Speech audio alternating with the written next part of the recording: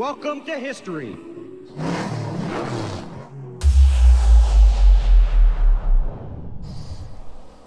Hey, race fans. Welcome to a Checkered Pass podcast. We're in a double injury lawyers studio. Wait a minute. What's going on? I thought I'm the host. You pop it down, little lady. Daddy's back in town. We're in the double injury lawyers studio presented by Autobank RV Sales and Services. First and foremost, I want to dedicate this show to Mr. Nick Moon. I've become really good friends with Billy Moon, Charlie Moon, and girls. I want to let y'all know we're thinking about all you guys. Sorry about that. I'm not going to be a wreck this week. I'm going to be good. We had a good weekend, Mr. Dale. Yes, we did. Good racing. Good racing. Got my wife back in here. So she's formerly, I guess we're going to call her my co-host until I can find a little less mouthy replacement. So I get to hold the reins until then. No, I wanted her on here, Dale, to kind of guide us and I think she done a fine job last week. She did. Thank you. She did good. Last week was good, and by the way, since we're going to bring up last week before we get into the show, I want to thank everybody who has reached out, because today, as we're recording for the next week, I've had calls and texts, and they loved everything about mine and your show. Well, good.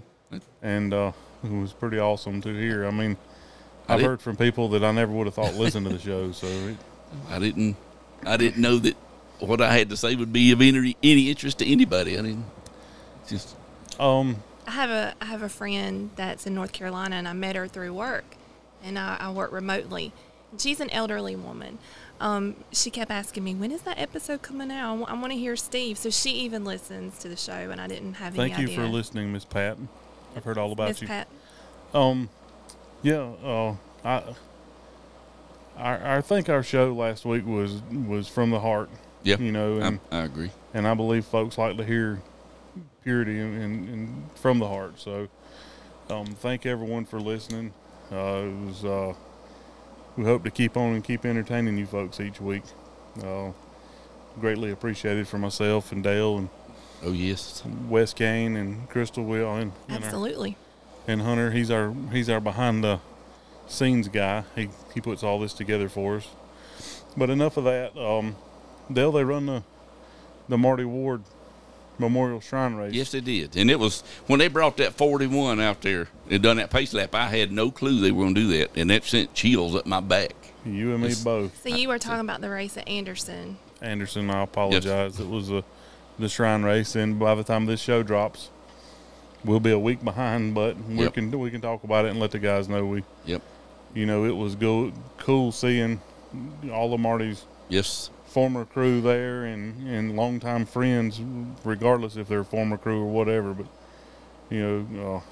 I love Magnum Tate and his whole team, Lee and Jamie and all of them. I love them all to death. But R.A. Brown, he was running better than I've seen him run in years. Did you see the fellow that was? Yes, I did. I was going to bring that up. Lee McAllister was down there, and I don't know what he did, but R.A. had the fastest car. He wore his right rear tire out, and by the time he got to him, he couldn't do nothing with him.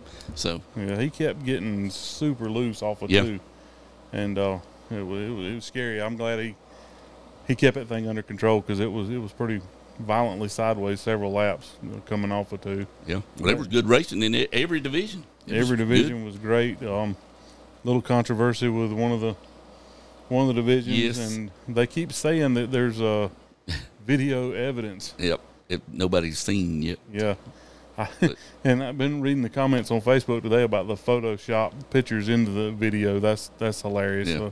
Well, Nick Thunder said he's seen the video, and I trust him with all my heart. I trust him. If he's seen it, I'd go to court with him because he said he's seen it. So. Yeah, I would love to see it, but if they want to keep it private, that's cool.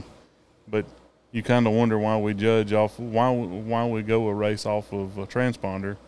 Well, somebody said something about transponders, the Michael's car being shorter That's than not Chandler's. true. Okay. That's I didn't know if the wheelbase. No, that's not Okay. correct. Okay. If it would have been a car like Hunter's car Right. versus Chandler's car, it would have been about a big Malibu. 4 to 8 inch, 4-inch wheelbase difference. But I don't know if that'd translate to .012 or. that might have been. That could have been possible, but yeah, that would have been the only thing. But like they said, that if the pouch that the transponder is mounted on the front of the axle, and then on the other car mounted on the back of the axle, that could be a difference. But either way, well, like Eddie Ray put it on the front roll bar on the front of the car. Yeah, he had it on the Earnhardt bar in the windshield. That's so Eddie Ray like. But yeah, they had a good show, good turnout for the Shriners, good turnout for the the Marty Ward Memorial. So. And luckily, I say luckily for me, but the chaplain got sick and couldn't make it, so he called me, wanted to know if I'd fill in. I said absolutely, I'm going anyhow. So, and I loved it. It made me feel like the last race of the season last year at Greenville Pickens. I mean, I said I missed this. I missed this big time. Yeah. So. I'm sure you're missed too. Maybe something in the future could work out. Maybe. I'm going to have to shake the bushes or something. I don't know. You're just going to have to make sure you got 2 nights a week available. Yeah. You're spoken for on podcast night. Speaking of Greenville Pickens, they also, didn't they make a donation at Anderson as well for the Shriners Hospital? It was a little over $10,000 donation. I'm going to try to explain to my knowledge of what I think the deal was. We worked with Jackie and Mark advertising and promoting, but I think they had sponsors for the other 90,000. Right. The big money sponsors. We're putting money in for the lease, but the over $10,000 that they reached was from fans. Yeah. Ordinary day by day. And the driver's challenge. And such like that. So I'm pretty sure that's what that was. That's why the number wasn't 100,000, because they had companies that was going to chip in had the contract been signed, and it would have been more, but they had to pay out the $7,500 for the contract. Yes. So lawyer fees, non-refundable. Yeah. Okay, let's move along here. Thank you. Yes. So let's jump into Dale's Victory Junction and Devotion Victory Junction. I'm thinking of the Petty Camp. Kyle Petty's Victory Junction. But we're gonna have a previous champion from Greenville Pickens come on and speak a little while about his racing career. I give him a hard time daily. We're I can say we're best friends. I've got several best friends, but he's been around for a little while, and he's my little Lucky Charms leprechaun, Mr. Michael Dean.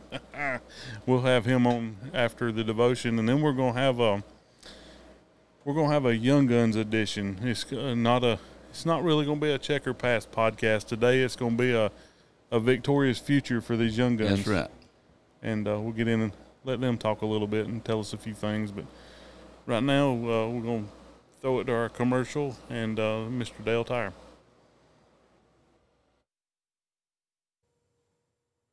Is buying a car something you don't look forward to because of the high-pressure salespeople? Don't let yourself be pressured. When you contact Morgan Motor Company Incorporated, you always deal with a Morgan. This means no high-pressure sales pitch, no high overhead costs that's passed down to you, and savings you can bet on. Morgan Motor Company has been serving the upstate of South Carolina for over 60 years. Give them a call today, 864-242-6684, or visit Morgan Motor Company and see how they can save you money, and tell them the guys from a Checker Pass podcast sent you. All right, Mr. Dale, the stage is yours. All right. This week's devotion is titled, Listen to Your Conscience. In Exodus 20, 1 through 17, God gives Moses the 10 Commandments. They offer us direction and a moral compass. If we follow these guidelines, our journey through life will have less obstacles. In all forms of racing, the standard way race control communicates with drivers on the track is by waving a series of colorful flags. The green flag signals the start or restart of the race. The yellow flag slows the race cars down to a controlled pace so the track can be cleared of debris or a disabled race car. The red flag stops all race cars from circling the track until it has been completely cleared. The black flag, when waved at a particular driver, means there is an issue with his vehicle and he needs to take his car to the pits for repair. The blue flag with a yellow stripe means there is a faster car approaching you and you need to allow them a room to safely pass you. The checkered flag signals the end of the race. The first car across the finish line wins most of the time, and the celebration can begin. Or, as a meme I seen on Facebook, the green flag means send it. The yellow flag means somebody sent it too fast. The red flag means stop sending it. The black flag means you don't get to send it anymore. The blue and yellow flag means move over because somebody else is sending it faster than you are. The white flag means send it for one more lap, and the checkered flag means don't send it anymore. The nonverbal form of communication is crucial to the proper functioning of the race teams in the heat of competition. It allows race control to do its job so that the competitors can race safely and the spectators will have a good experience. It creates boundaries in which the drivers can operate a consistent set of rules to govern the race. Without the flag system, absolute chaos would prevail on the track as every driver did as they saw fit. God has built similar controls into each of us. He has given us a moral conscience. It's the still small voice that we hear inside of us when we come to a decision point. It's one way in which God has created us in his own image. Our conscience is shaped and directed by God's word. Another way God leads us is to orchestrate the circumstances of our lives in such a way that his will is accomplished. Even when we are speeding along at full throttle and things seem to be out of control, given enough time and eternal perspective, most things begin to make sense. Are you looking for flags that God is placing in your range of view? Is God speaking to you? Have you seen glimpses of his will for you in circumstances of your life? Have you spent time in prayer asking for his guidance and directions? When we ask, God will answer. 1 Chronicles 28:9 tells us, if you seek him, he will be found by you. God longs for us to live within his gracious boundaries. His will is a blessing that keeps us on track so that the race of our lives can be what he intended and give him ultimate glory. On our final day, we'll be able to race past our own checkered flag and the eternal celebration can begin. Let us pray.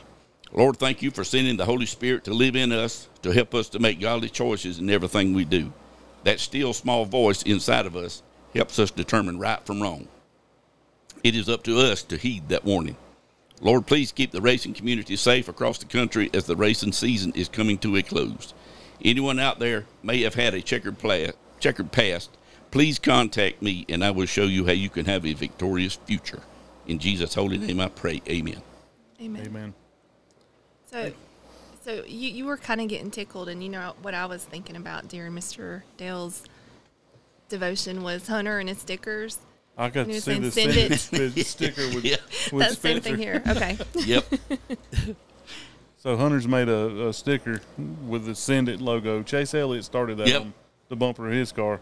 Well, one of these clowns around here has a Send It sticker with Spencer's face on it. Oh, Lord. Bless your heart. You got to have thick skin to hang around this crowd around here.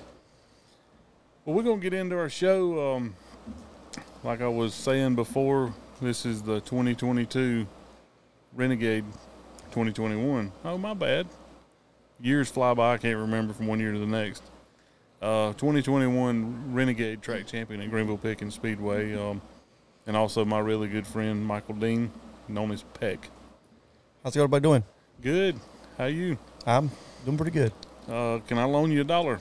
For what? Help you shave that beard. No. I like my beard. It's just now getting going good. Oh, Lord. That's a true sign of an older gentleman. Yeah. An older, she's calling you an old man being nice. That's right. Yeah. So, we've been friends for... Since 2003. Yeah, so 20 years. Yeah. This year. So you've been celebrating all year. Yeah, been celebrating. It's a good celebration to have. Being a friend of mine that long, you got to have some thick skin. Very thick. It's almost steel now, I think. He's got to have like elephant skin or something to hang around with me that long. Or either your wife's a really good cook and he used to really like her chicken and rice. Yeah. Do you remember her cooking? Yeah, the chicken and rice, and the other one my favorite was the corned beef soup. Yeah. Yeah, like that with the with the cornbread. Yeah. We don't get home cooked meals around here anymore. Yeah. Like I said, it has been 20 years ago. So. True. So, a lot of people, you raced the yellow and white 95 at Greenville. A lot of people see the car but don't really know the guy. Yeah. So, today's the day to learn about the guy. Well, I moved to Greenville in, I think, 1995. Grew up going to races, mostly dirt. My parents used to drag us to Lawrence every weekend. Hated it. And, it's like when I finally got old enough to can say I didn't want to go, I could stay home. Of course, I was always a big NASCAR fan. And I moved up here, and like I said, in 95 for work. Went to Greenville Pickens a few times and, kind of in and out, and watch some races. And, I think sometime in 03, maybe 02, I had mentioned to a guy that I worked with, and I got a guy named was Barry Talent. And he came in a few days later and was like, hey, out of the blue, he's like, let's build a car. I was like, what? He's like, let's build a car. I'm like, okay. Okay, hold on a minute. So prior to this, you had never driven a race car, no. didn't want to drive a race car. You just kind of Yeah. here and there went to some races, Yeah, and now just a race fan. okay, now we're back Yeah, yeah. to Barry. Okay, So he was like, let's find us a car. I was like, okay. So we get them. We get into the into the ads or whatever. We found a '86 Thunderbird for like $500. It's got like 250,000 miles on it. So we went and looked at it. The old couple that had it was like, we don't want anybody to make a race car out of it. We're like, no, we would never do anything like that. So so we bought it. We hauled it back to my house and put it in the garage, and we started tearing it apart. It's like you don't really realize how much stuff's in a car. I mean, I bet we hauled off 5 truckloads of stuff out of that car. I'm thinking, how's this thing not weigh 50 million pounds because all the stuff we took out of it? But so we getting going on that, and get pretty much gutted. And back those days, I don't know if you probably remember this, Steve. They didn't run fuel cells in Renegade. Yes. They used to have us take the fuel tank out from underneath the car and bolt it into the trunk and strap it down. So it's really safe. Real safe. So we're trying to do that and was having trouble with getting to fit and all that right there. And another guy I worked with, but ended up being a mutual friend of ours, Phil Garland, tells me, I know a guy that can help you. I was like, okay. So I'll be right. I'll be over there in a little while. So I figured, he's going to bring some guy over. He's going to help us get this thing. And lo and behold, here comes Phil back with a guy in a Ford pickup truck and a trailer. The guy gets out of the car, and I'm like, dude, he's red from head to toe. He's got a red beard, red hair, red. I'm thinking, who in the hell is Phil bringing to my house?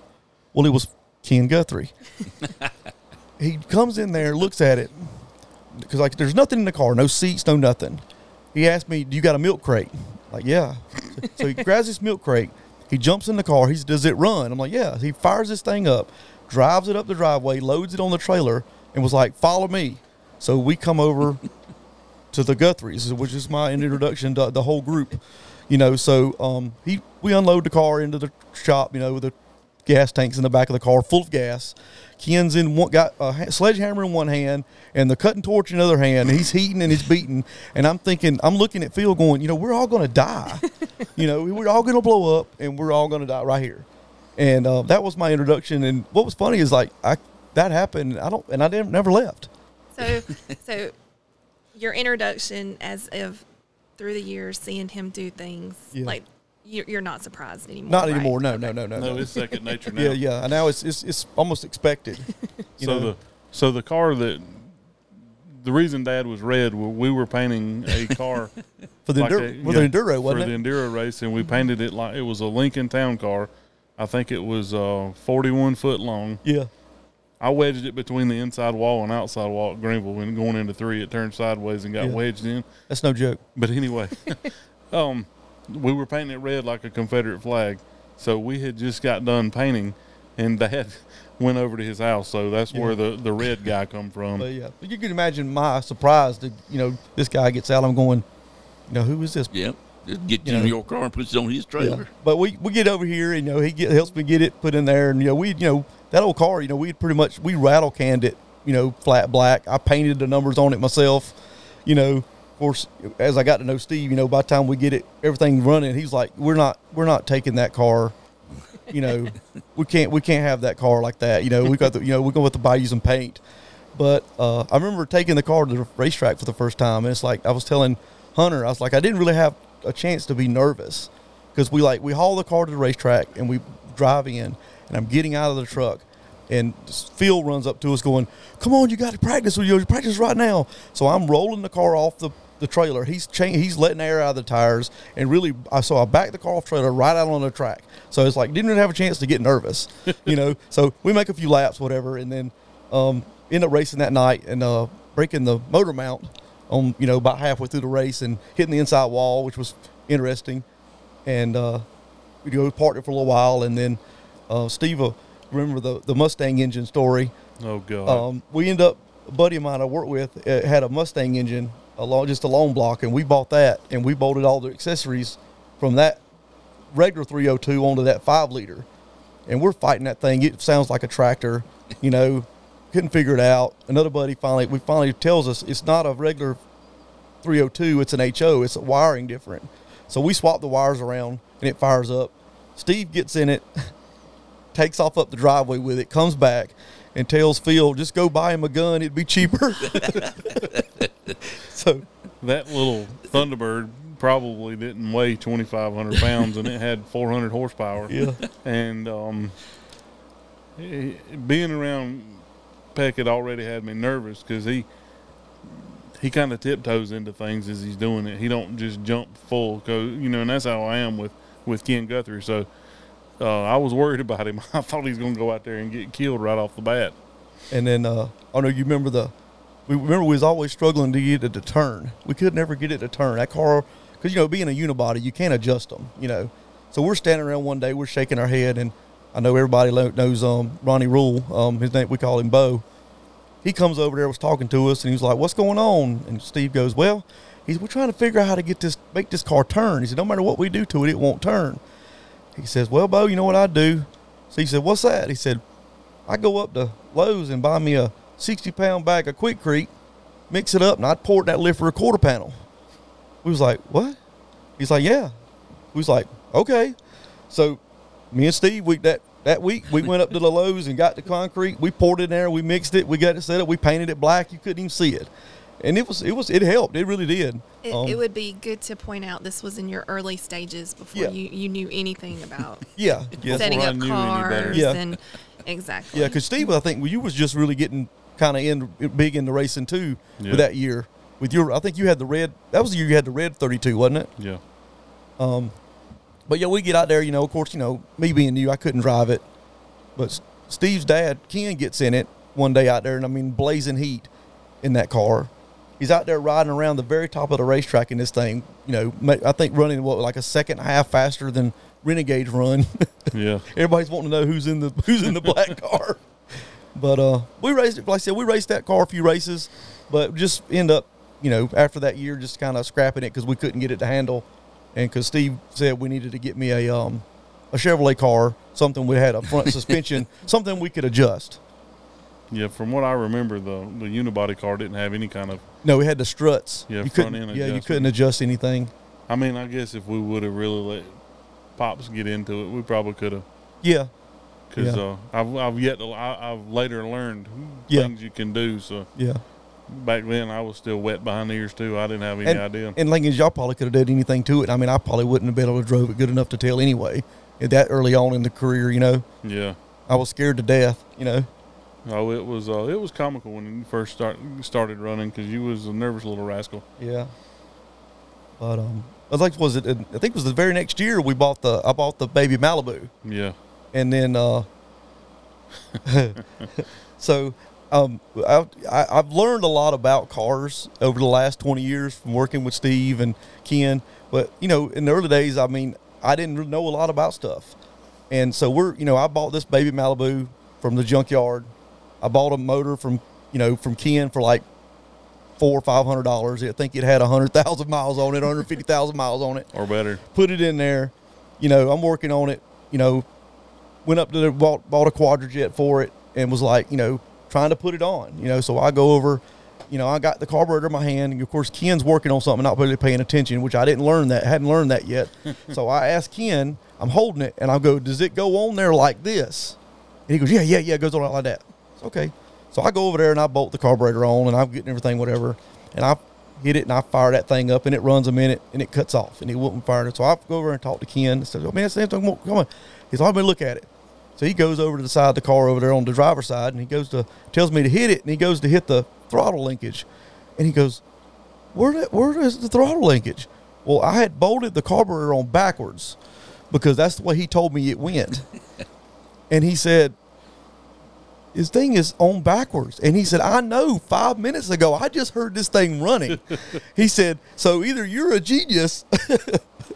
So we had a good fight. They still pick at me about the carburetor being put on backwards. I've yet to figure that one out. It fired up. Yeah, it fired up and run until it started squirting the gas out of the exhaust. But it didn't run good. But it was, yeah. We were like, maybe it needs adjusted. But it was, if I'm not mistaken, there was holes in the intake where where it wasn't sealed off from the gasket. So yeah. And nothing's changed. Your daddy still gets things backwards, like text messages. But no, it's worse. Carry on. But it was entertaining like I said, 20 years later, we still joke about that. Ken tells it all the time. It's like, not only did he do it, it ran. It's like. Yeah. So, that was entertaining. That little car there, that was the one where you got he put a little ingenuity into it. He made him some adjustable stock spring pockets for the rear of that car. We couldn't adjust anything, so I took I cut the stock nubs off the top of the car and took them to work and welded them and made me some real fine thread nuts and screwed it up. It actually screwed it up into the frame. And when you roll under with a flashlight and look, it really just looked like you was looking at the bottom of the car. And you could jack a little bit of weight off of it and reach up in there and spin that thing. It puts a bite in it, or takes some out. It was pretty good. It was legal too, right? No. Yeah, it says no one. It said no one, yeah. But yeah, I raced that car for a year. Really struggled with that car. That car was being a metric car. Was a small car, really twitchy, and I just never could get comfortable with that car, and just struggled. And I think we ended up selling that car we sold that car to Matt Hale, didn't we? I don't remember who originally bought it, but Matt Hale or somebody he knew ended up. Yeah, with it. That was the yellow 5. Yeah, that I drove. Yeah, yeah, I believe it was a friend or something. Because he painted it blue. Blue, yeah. And but then after that, I was kind of discouraged a little bit because I didn't, I tried it for a few times and it wasn't really working out. I wasn't that good at it, So I, took a couple years off and kind of hung out over here helping Steve. Because by that time, he was probably on his 3rd or 4th car, and because they built cars all the time. And he comes to me, I guess in 06. I guess it was 06. It's off season 05. Yeah, 05, 06. Steve comes to me and goes, we need to build you another race car, but I want you to buy a big car. I think if we get you a big car, I think we make a big difference. I'm like, well, okay. So we was it Zach Presley? Yeah. Zach Presley had a 76, something like that. Like a 76 big Malibu, full running car. I mean, you could have put a tag on it and drove it down the road. I think we was it $700, $600 or $700? Mm-hmm. So I bought this car, gutted it out, put the cage in it, all myself. Steve was, helping me along. I was trying to do everything. Steve will tell you, I try to do everything I can, because I want to try to do it and learn. But I'll ask for help when I need it. But I always try to do stuff my own. So we're building this car, and it felt different for me because it felt like this was really my first. I guess if this makes sense, feels like my first serious car build. Yeah. We're doing this thing, and we always joke we get it. We get this thing done, and we painted it red and white, which we come to know. We always joke with it. We always call it red, white, and 32. But we get this thing painted. It was beautiful. Steve did an awesome job with that thing. Take it to the racetrack. I was so excited. Get out there in that thing, and we run like a 2550.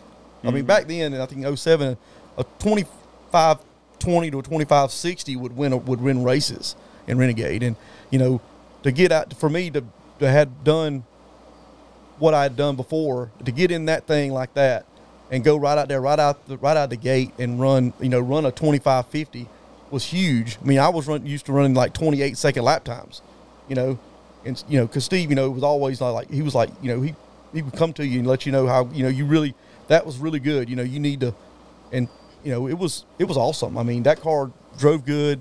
That car was a babysitter. We could go out there during the day and one of the buddies would be like, hey, can I drive that car? Sure. And they'd go out there and make 50 or 100 laps. And you're like, dang. But it was like putting your kid out there and just letting him just go.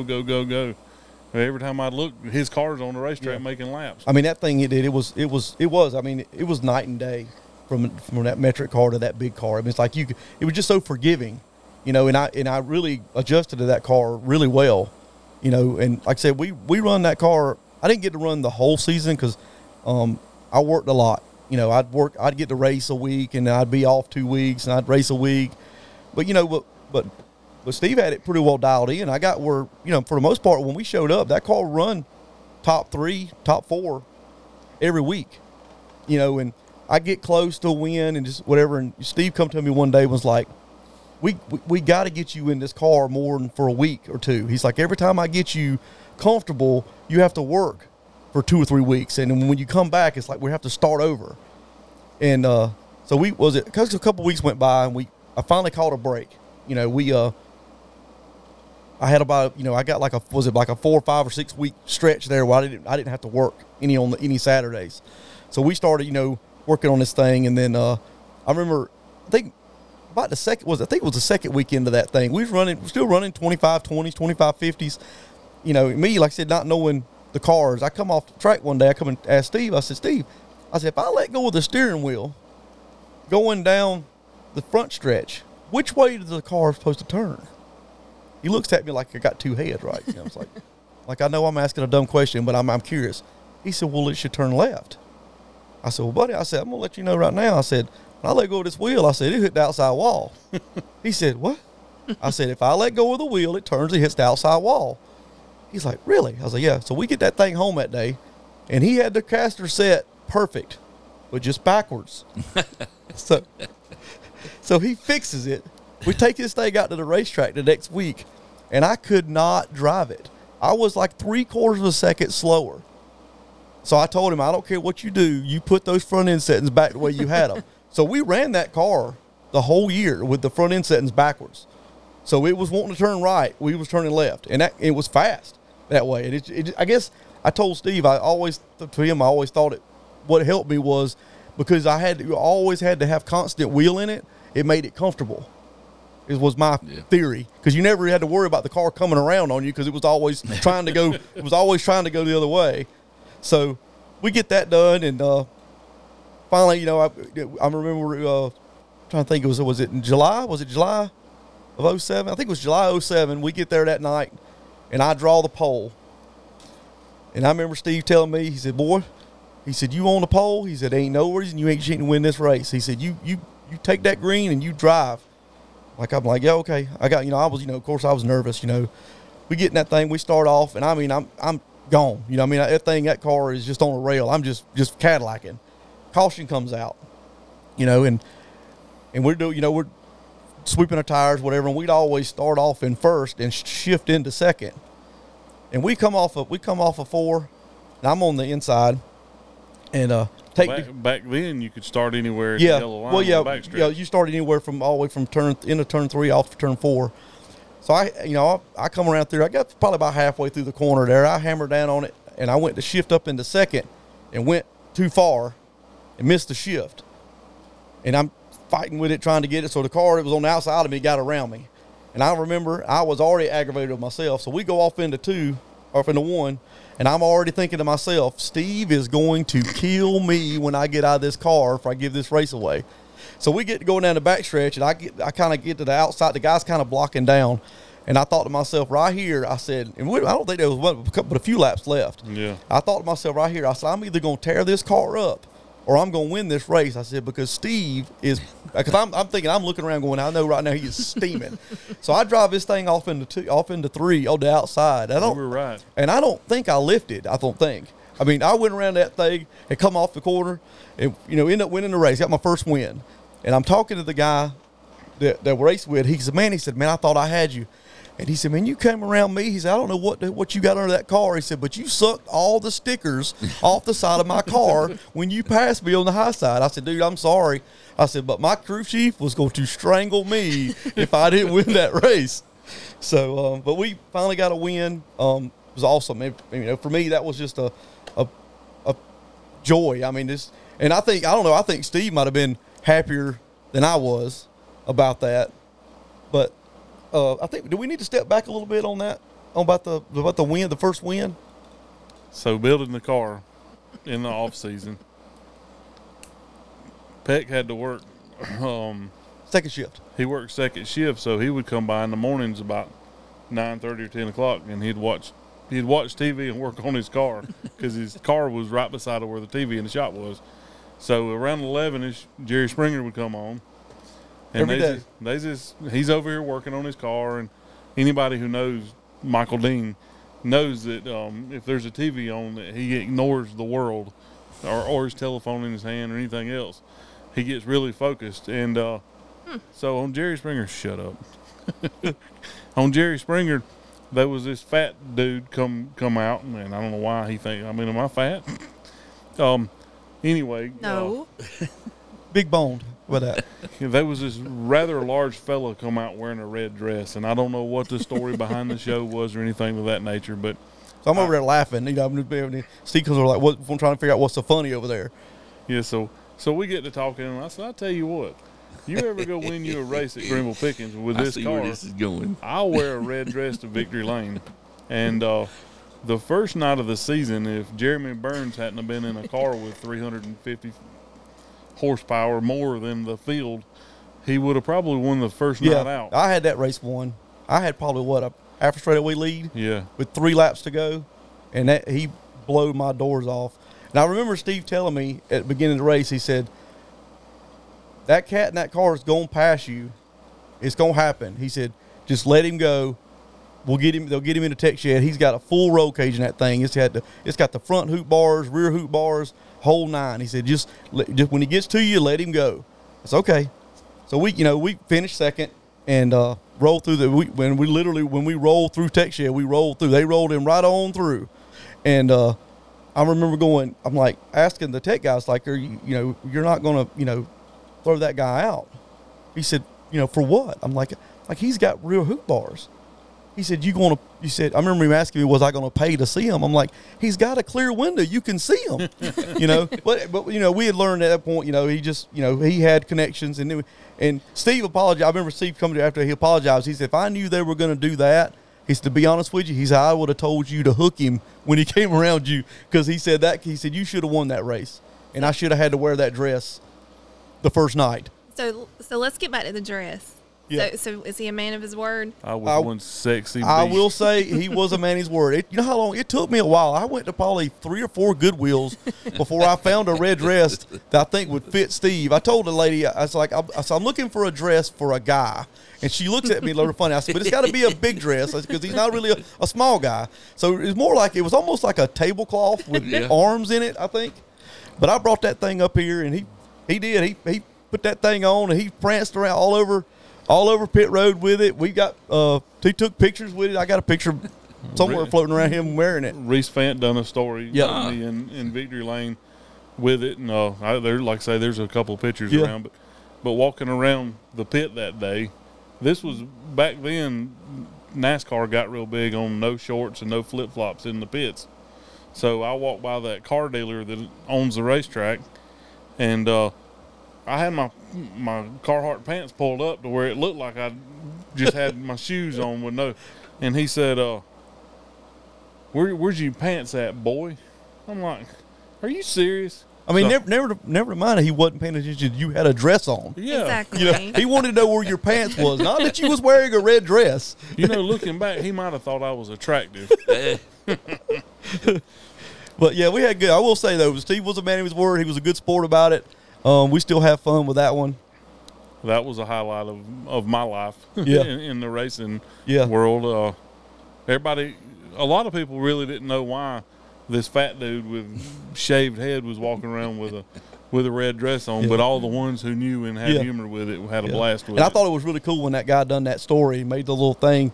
Steve gave me I think you gave me the clipping of it. I got it framed somewhere. I think it's in here somewhere. It's somewhere around here.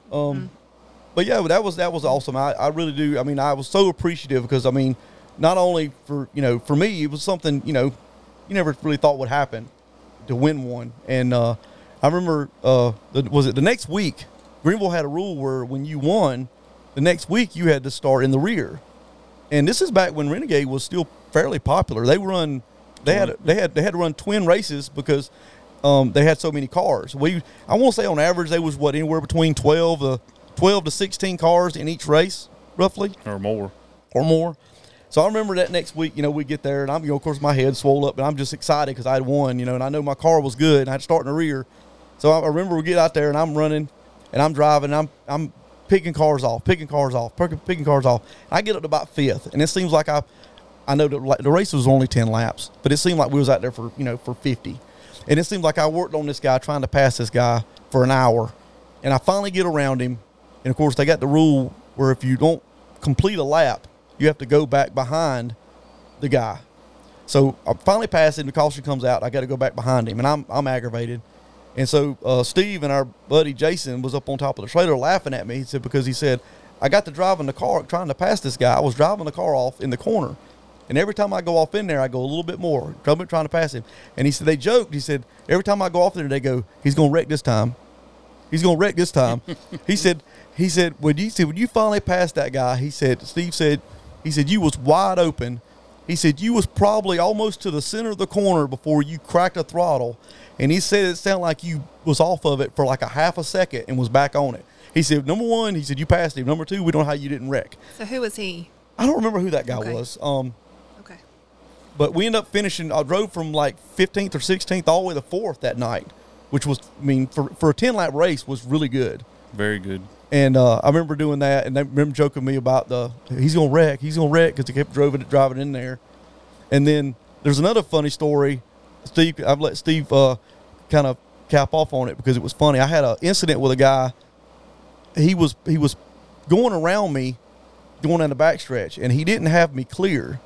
And so all of a sudden he starts coming up to the wall, coming up. And I'm thinking, here I am. Well, he kind of drives across my nose and turns himself into the wall. It really wasn't my fault. We're racing. It's not merging traffic.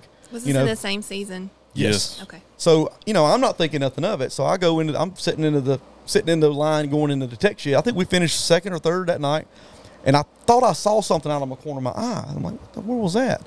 Well, I guess the crew guy for that guy didn't take too kindly to it. And he had come over there and climbed in my window. Mm-hmm.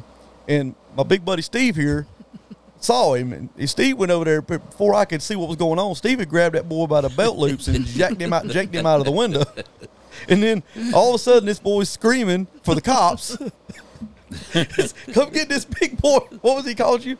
It was choice words. Yeah, I can't repeat those. He was like, come get this big boy. And Steve was like, whatever. And then later on, they finally got him separated. And Steve said that you went to the restroom or something that evening. Yeah, it was right after that. Right after that. The cop come over because he kept saying, come get this big SOB off of me and all I did was pull him out the window. Yeah, the car. And anyway, the cop run me off and run him off. Well, little did I know that we got run around the van, and I was going to the Porta-John. Well, this clown done been in the Porta-John and was coming out. So when he steps out, he starts screaming for the cops again. He thought I was there to pick on him. But that fellow that you were passing, I believe his name was Jay Crow. Was that okay? 46? So I think it was 46 car. Yeah. So hopefully his pit crew remembers that and chimes in. Well, I want to go back to the dress. How many races did you take that dress to the track? Just the one. Just had bought it. Just had yeah. bought it. I actually had to go. I went and bought it after the fact. Oh, okay. So once I won the race, okay. I mean, because I didn't think I was ever going to win a race, so I wasn't going to buy a dress, thinking I wasn't ever going to get to use it. So I went that next week and got it, and he wore it around the pits that very next. I think, matter of fact, it was that night that we finished fourth after starting in the rear. I think that was that week you wore it. Yeah. So it's safe to assume that you thought that he wasn't going to win. No. It wasn't. I think he was just trying to motivate. Okay. Yeah. For some reason, I don't know why he never got it. I guess he didn't want to buy the dress and never use it and have it there as maybe like a jinx or something. Well, I'm not going to win. I done, So I told him I would. I think I'd have wore a pink tutu if that would have been the bet. So how did you end up doing that season? It sounds like you ran pretty. Well, yeah, I did. I ran very well. Like I said, Steve always jokes with me that if I would have ran the whole year, every race, he said, you would have probably, he said, I'm not joking. He said, if you ran every race that season, he said, you probably would have had 5 or 6 wins. He said, that car was that good. He said, you were that close.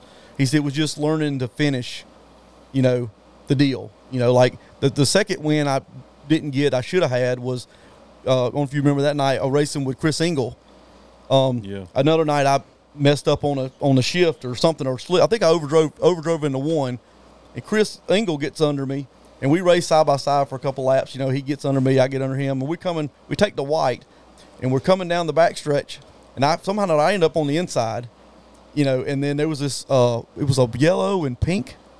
Remember that car? That Marty Robbins. The Marty Robbins car, yellow and pink car. We're coming down through there, and he's a slow, lap car, and we're coming barreling down the back stretch, and I'm thinking, here I am, I'm on the inside, so I'm thinking I got the advantage. Well, of course, here's the slow car. He starts drifting down the track, and I'm thinking, okay, here we are. I'm gonna have to let out to get behind Chris. Well, by the time I'm getting ready to start left out, he starts drifting up the racetrack. And I said, you know what? I think old Red White 32 will fit in that hole. Well, we went off into 3, me and Chris, and we split that guy. And you could funny. I think I got the DVD. You could hear what was the guy named Keith that used to do the announcing? Yeah, Keith Cochran. You can remember hearing him on the intercom, almost like the Kurt Busch and Ricky Craven. They touch. And he's going, they split him, and we're banging off each other. And like Steve said, if you'd have kept your head and just drove up off the corner, you would have won the race. But I don't think I ever lifted. When I went off in the corner, I was everywhere, and but ended up finishing second. But even the win was awesome. But I still say to this day that was probably one of my most fun races. Was me and Chris splitting that guy going off in the off into 3. Yeah, them moving obstacles gets a little treacherous to pass from time to time. But that was good times. That was a very good car. We ended up just sitting on jack stands. Was going to race it again the next year. And Greenville, being Greenville, they changed a bunch of rules. They was going to add, different springs and different carburetors. And I was like, I just wasn't going to be able to, reconvert the car. And so I just, decided, what? I can't afford to run it. I'm just going to sell it, which I probably should have took that whole Hunter. I should have took that thing home and put it in the garage on jack stands and kept it. But I just sold it in 2007. So we run it to 1 year and got out of it. And, but not completely. You got out of it not completely. You come back. Well, yeah, I came back 12 years later. Yeah, he didn't completely get out of it. He was my little ally. Yeah. Around the shop. I mean, I quit racing for 12 years. Yeah. He's the one buddy that was when he wasn't working and could come to Anderson on Friday nights. He would be the one to show up. Yeah, I was always over here to support Steve and everything. But yeah, we went. Like I said, we went 12 years from 2007, and I'm over here one day, and Steve jokingly says, "Found you a car." I said, "What?" I said, "I found you a car. Guy was gonna get it, but he don't want it. You want it?" I said, "What was it? $1,500?" Yeah. It ended up being I don't know if you remember the Toyota Easley car that Steve had. I've shared it on the reel on the podcast page. Well, that car was that car. So I went and bought that thing. I called my wife and I said, "Hey, I want to buy a race car. What do you think?" She's like, she asked me a few questions. She's like, "Go get it." So I gave Steve the money. We went over there, picked it up, hauled it over here. It sat out in the field for about a year. Mm-hmm. And we finally decided we're gonna start working on it. We get that thing in here. We cutting on it. Cut cut the tail off of it, and we were pressure washing it, and it's still got the orange paint. We started pressure wash, still had a bunch of the orange paint underneath the black they had put on it, and we started building the last car that I had, which was the white and yellow 95. So we got that car built in, was it 2019? No, 2020. 2019. 2019, we finished that car. Wait a minute. Let's go back for a second. So you were driving the number 5. Yeah, I started out the number 5. Why did you pick that number? Just out of curiosity. Well, in that time with Greenville, you called up there and they gave you a list of numbers that they had available. Because this predates transponders, so they didn't want anybody having the same number. Same numbers, but the 95 has a little bit of a different meaning. Lightning McQueen. Yeah, I really like Lightning McQueen, and plus, I thought the number looked good. I always thought the double numbers looked a little better than the single numbers. He was a Casey Kane and Chase Elliott fan. Well, I was making it a point because of Jacob. Yeah. My little boy. I wanted to bring it back around. Yeah, my little boy, he was a big Lightning McQueen fan, and so he always, even though it wasn't the right colors, he always he knew the 95. Yeah. So we built this thing, and was probably the best engine that I think I'd had. I also bought that motor off of Steve and Ken. It's probably, as far as the power, that's probably the best motor I've ever had. We get this thing done, Steve paints it. We letter this thing up. It's gorgeous, just gorgeous. And we get this thing out to the racetrack, and, this is like the new age Renegades. It's not like, because now they're running mid 24 seconds. Where, I'm just more than a second faster than what it was when I quit racing. And, so I'm a little bit nervous, and Steve's kind of coaching me, it's like, just take it easy, blah. So I go out in this thing, was it like the second lap, run like a 24:30 in this thing, and come back in, and Steve was all like, man, it's like, where did that come from? It's like, but this thing, it was just, because Steve's really good with it. He's got, over the years, gotten where he can set these cars up. I mean, they just drive so good, and just to get in that car that he helped me build and just go out there right off the bat and to have that speed was pretty cool. But we ran on and off that year, had a few issues.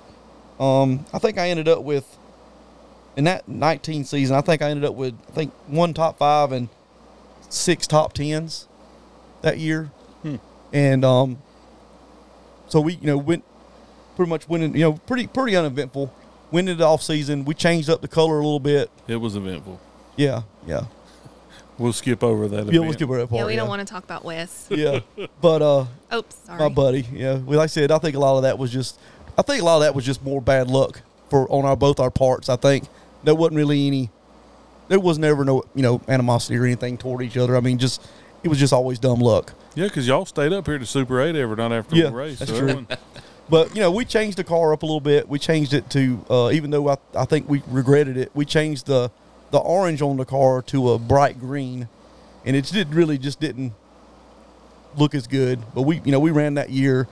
I had trouble from I think I run less that year, because remember, that was the year that the motor was we get ready to start the season, and the car didn't want to start. And it's like, as you turn it over, it's like the motor was getting slower and slower and slower. So we got the motor guy to look at it, and every piston in the top of the cylinder head had about an inch and a half of rust.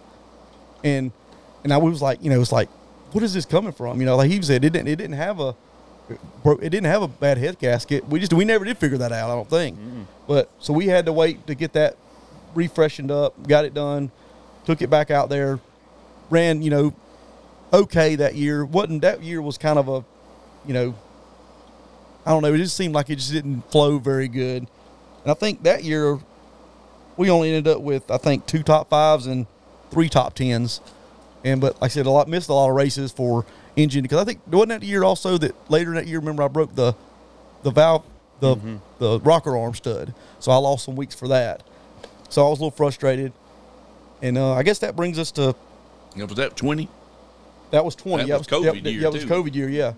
And then so that brings us to 2021, which was ended up being my last year. That was a good year. Yeah, it was a very good year. We changed they laughed at me because I changed the car back to orange but I did it all myself. I took scraps and vinyl and sit there. They laughed at me, but I sat there because, I mean, we had so much going on. I mean, what do you figure? We was building, 6 race cars that year? Or better. And I told him, I said, I can do this. So I sit there piece by piece, and I piece this thing around all the number, everything, the decals, around all the writing. And, even Hunter was like, I got done with it. He said, man, he said, it looks great, So we get this thing done and, put it together.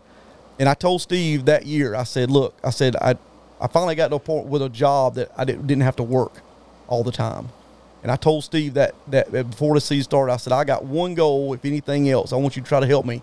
I want to run a year, and I want to run the whole season. I want to run every race if I can. I've never done that. I want to do that. So that was my goal. That was my main goal. So we get started, and it seemed like there at the start, I was like the only one out of the shop having any luck, I mean, we're sitting, I think I finished third first night out, another couple top fives here and there. And we're sitting around the shop one day, and everybody's kind of joking. Steve's like, he was giving Hunter hard time, and he's giving David a hard time, and Wes, because he's like, hell, Peck's carrying the flag. He said he's the only reason we know that GPC's at the racetrack. He said the rest of us is riding around in the back, So we get to joking about points. And, because they hadn't released anything. And Steve's like, I wonder what's going on. So Hunter gets to digging on his phone and finds it. Well, Peck, you're the points leader. I'm thinking, you're joking, right? He's like, no, you're the points leader. This is about halfway through the season or so. Mm-hmm. And so I'm like, well, that's pretty cool. It just got real. Yeah, I'm like, that was something, we hadn't really thought about. So, I think a couple more weeks went by, I'm still running pretty good, And Steve was like, dude, he's like, if you can still make it, if you can keep this thing going, he's like, there's a chance you could win this thing. And I was like, nah, me, I'm just not going to happen. I know my luck. It ain't going to happen, And so, there was a night toward the end of that year, because like I said, that was the year after COVID. Yeah, year after COVID. But we all had COVID and didn't get to go. So we snuck out there and sit socially distanced apart in the grandstands. Yep. With COVID, so we could watch him race. But it was pretty cool. Even though, during that year, even though we normally all go as a group, we would go. We had our 5 or 6 race cars. We looked like the convoy going to the racetrack. And even when there was weeks that say, or Steve and him was sick, or they had vacation or whatever, Steve would always go. He would call our buddies, Dale and Steve would help me a lot. He would always try to help me figure out a way to help me get my car to the racetrack, so I could at least race, so I could at least get there and start, and it's like, and I was always appreciative of that, so I was always there. And it's like, Steve would always joke, so he said, why do you always seem like you run better when we're not there, because there was the one night, I think, was it the COVID night? Which night was y'all sitting up in the stands that I ended up getting the win? Was that was the COVID That was the COVID night. We get there, I run third, and the 4 and the 54 was having a lot of extracurricular activities. They were making out on the racetrack. Yeah. Well, they're up there arguing back and forth. I'm rolled into the tech shed, sitting there, waiting to go through, because I finished third, and here comes Matt, was going, you need to get your car, get out of here. I'm like, what are you talking about? I gotta go. He said, no. He said, you need to go to the front stretch. He said, they just threw the 4 and the 54 out. You're the winner. So I fire the thing up and drive up there, and Steve and all comes down from the stands, and it was pretty cool. I mean, it ain't never good to get given a race, but I mean, it was my second one, so I'll take it, But absolutely. But so they come down, we got our pictures made, and and then I guess with about 3 or 4 weeks to go, Steve was like, if you keep this up, he's like, you got a pretty good lead on this thing. He said, of course, I think we had a couple off races, so it got a little tight. But I think we pretty much went into the last race only really needing a start, basically. I think even if I would have finished dead last, depending on the car count, if Michael Moat would have won and we had finished last, I think we probably still would have won it. But me being me, we had a good year. I was like, I really wanted to. My wife's parents had came up. I had, my little boy was there. I really wanted to run good that night. I was so excited. We get out there running about 7 laps in, the motor. Was it that far? I think it was 7. I think it's about 7 laps. I was thinking lap 1. No, it was like 7. I think it was like 7 laps.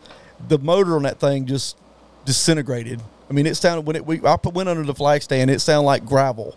I mean, it just went silent. You know, I just flipped the switch off and rolled in. You know, just dejected. You know, and then I think Mike Moat ended up having trouble that night with the running hot or something. The water pump or something broke.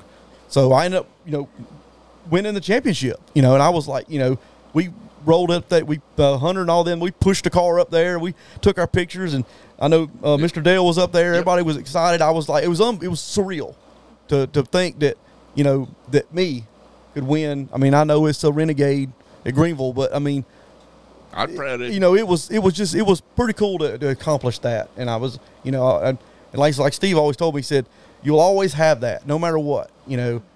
And you know, and like I said, with the cost, I mean, I think I probably ended up with what, 12. I think I ended up having like $12,000 or $15,000 in that race car. And I'm like, and then with everything going on, and I just, you know, I hated it. But after that season, I was like, I'm gonna step back and get out of it. And I think Ken bought it, and then that lasted about 10 minutes, and then Hunter's got it, and I'm hoping he's going to run it here pretty soon, because I told him that's a really, really good car, and he's really going to enjoy it when he finally gets it ready to make some laps in that thing. But I want to let, you know, Crystal and Hunter and Steve and, you know, everybody else that helped me, whether it was, you know, helping me kill myself with the Thunderbird with the Mustang engine, or bolting the carburetor on backwards, or, you know, putting the concrete in the car, you know, remember Tim Crow hitting it at Anderson? Spun out. Tim Crow drove off into Anderson turn 1 and hit me in that quarter panel. And I look up in the mirror, and his car's going around. And I remember him coming up after him in the race. He come up to the race, and he apologized for getting into me. And he said, man, it was the weirdest thing. He said, man, I hit you, and I thought I was going to wreck you. He said, I hit you, and I went around. He's like, it's like I hit a wall. And I went, and I looked at him, and I said, you did. So, but I wanted to really, I mean, I know I want to hear some of these young guns, but I really wanted to let y'all know that how much I really appreciate all the help.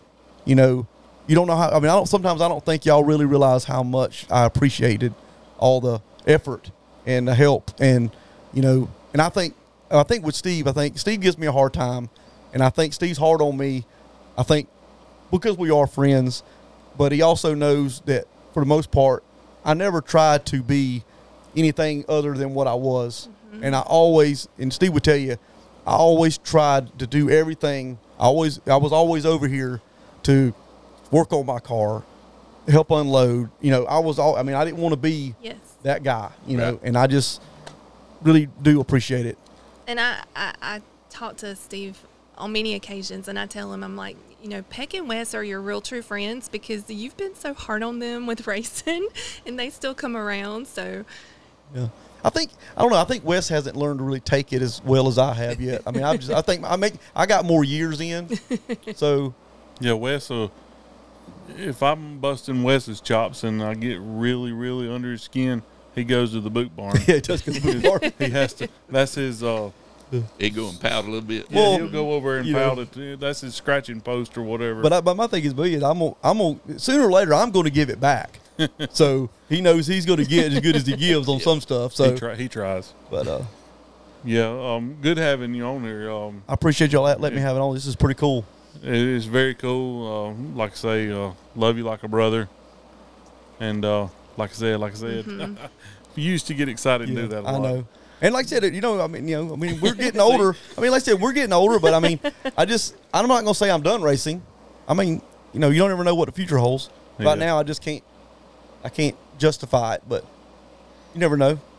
Yeah, we might get you back out there one of these days in one of these other cars we're putting together or something. Yep. You never know. Listen, the next person that races out of this shop is me, okay? I have been sitting here very patiently waiting. You have my vote. There you go. Oh, yeah. So it'd be great. You pipe it down, little lady. Awesome. But yeah, thank y'all very much. Well, Peck, everyone knows you as Michael Dean, or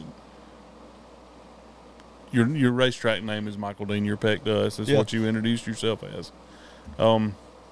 Like I say, I love you like a brother, and I appreciate you coming on. And it's been fun, and you're a real friend. I know. I try to be. And you're a real pain in my side too, but you try to be. Go ahead. I know. But I'm proud of what you accomplished in your Renegade racing and in your career. That's pretty cool, and have my name attached to it was even more cool. Yeah, definitely would never got it there without my crew chief. Definitely. That's awesome. It's an honor to get to be part of your racing career. It's an adventure, but it's an honor. Yeah, always an adventure. That's the part of the fun. Yeah. But buddy, I appreciate it, and thank you for telling us what you had going on. Get people to know you a little bit. We'll put some pictures out there, and awesome. And we got to include the one with the dress. Yeah, we'll put the infamous red dress on there. And I'll make sure get Dale, whoever takes the pictures, make sure I brought the model car of the championship car that Hunter did. I was so proud of that thing. I wanted to make sure I brought that up here, and also brought the I'm gonna leave it up here for a few days. I brought my championship helmet that BKP did. I'm gonna bring it up there and put it up there on a nice row of all the nice helmets. It looks good at home, but nobody gets to see it at home, just me. So I decided I was going to bring her here and let it kind of hang out there with all the other beautiful helmets that Steve and Hunter and them have. And like I said, just proud. And we're proud too. Really, really, really proud of you. That's pretty cool. Thank you for bringing those. I'll keep that blue and white car away from that yellow and white one. I don't like blue. They usually have a bad time together. They mix yellow and blue makes green. Like I say, thank you for taking time out of your evening to come over and record with us, and we greatly appreciate it. You're welcome. Michael Dean, everyone. So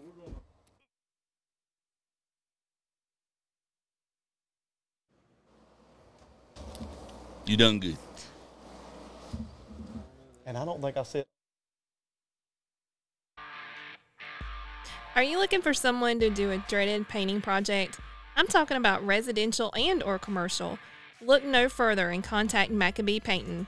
These guys have been around for 15 years with 29 years of experience. The owner, Benji, is a third-generation painter and knows his stuff. They can also take care of all of your pressure washing needs or deck repairs and staining. Again, if you're looking for someone to come and do an amazing painting job, either residential or commercial, if you got pressure washing needs or you just need your deck repaired and stained, call Maccabee's Painting at 864-395-9744. Not a jack of a lot of trades, but definitely a master of one. Again, that number is 864-395-9744, and tell them that the guys from a Checkered Past podcast sent you. For all your automotive and heavy equipment, foreign and domestic, alternators and starter needs, contact Gene's Alternator and Starter. Tell them that you heard about it on the Checkered Past podcast. Give them a call at 864-246-3036. It's Gene's Alternator and Starter.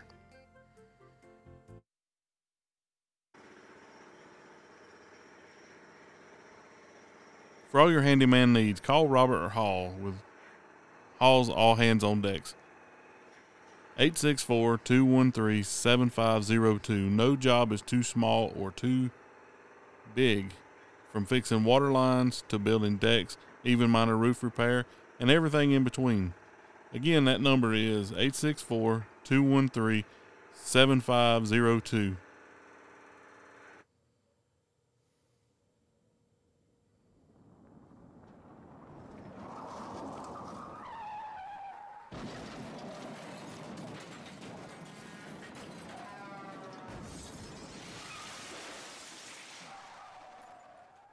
Have you been driving around town and got into a little fender bender, and now you need your car repaired? Look no further. Go talk to Blake Jeter at Powdersville Collision Repair, located at 415 Three Bridges Road in Powdersville. He specializes in insurance and auto body repairs. That address again is 415 Three Bridges Road in Powdersville. Check out Powdersville Collision Repair and tell Blake the guys from a Checkered Past podcast sent you. All righty, we had to thank the ones who helped make this possible. My wife has something to say. Well, I was going to say, I like your shirt. Thank you. Kiwi Outpost. They made a Checkered Past podcast shirt. So if you would like to get you one, message our page, message my page, Steve Guthrie. They're $13 an order, a shirt. $3 extra for any plus sizes, 3X and up. I will take your name down. We'll get you. You can Venmo us, and we'll get you shirt order in. It's Kiwi Outpost, Jared Crowley, super awesome shirt. Thank them for having these shirts for us. Last week we was parading them around at Anderson Motor Speedway on the Shrine Race night. So a very cool deal. Thanks, Jared. Kiwi Outpost.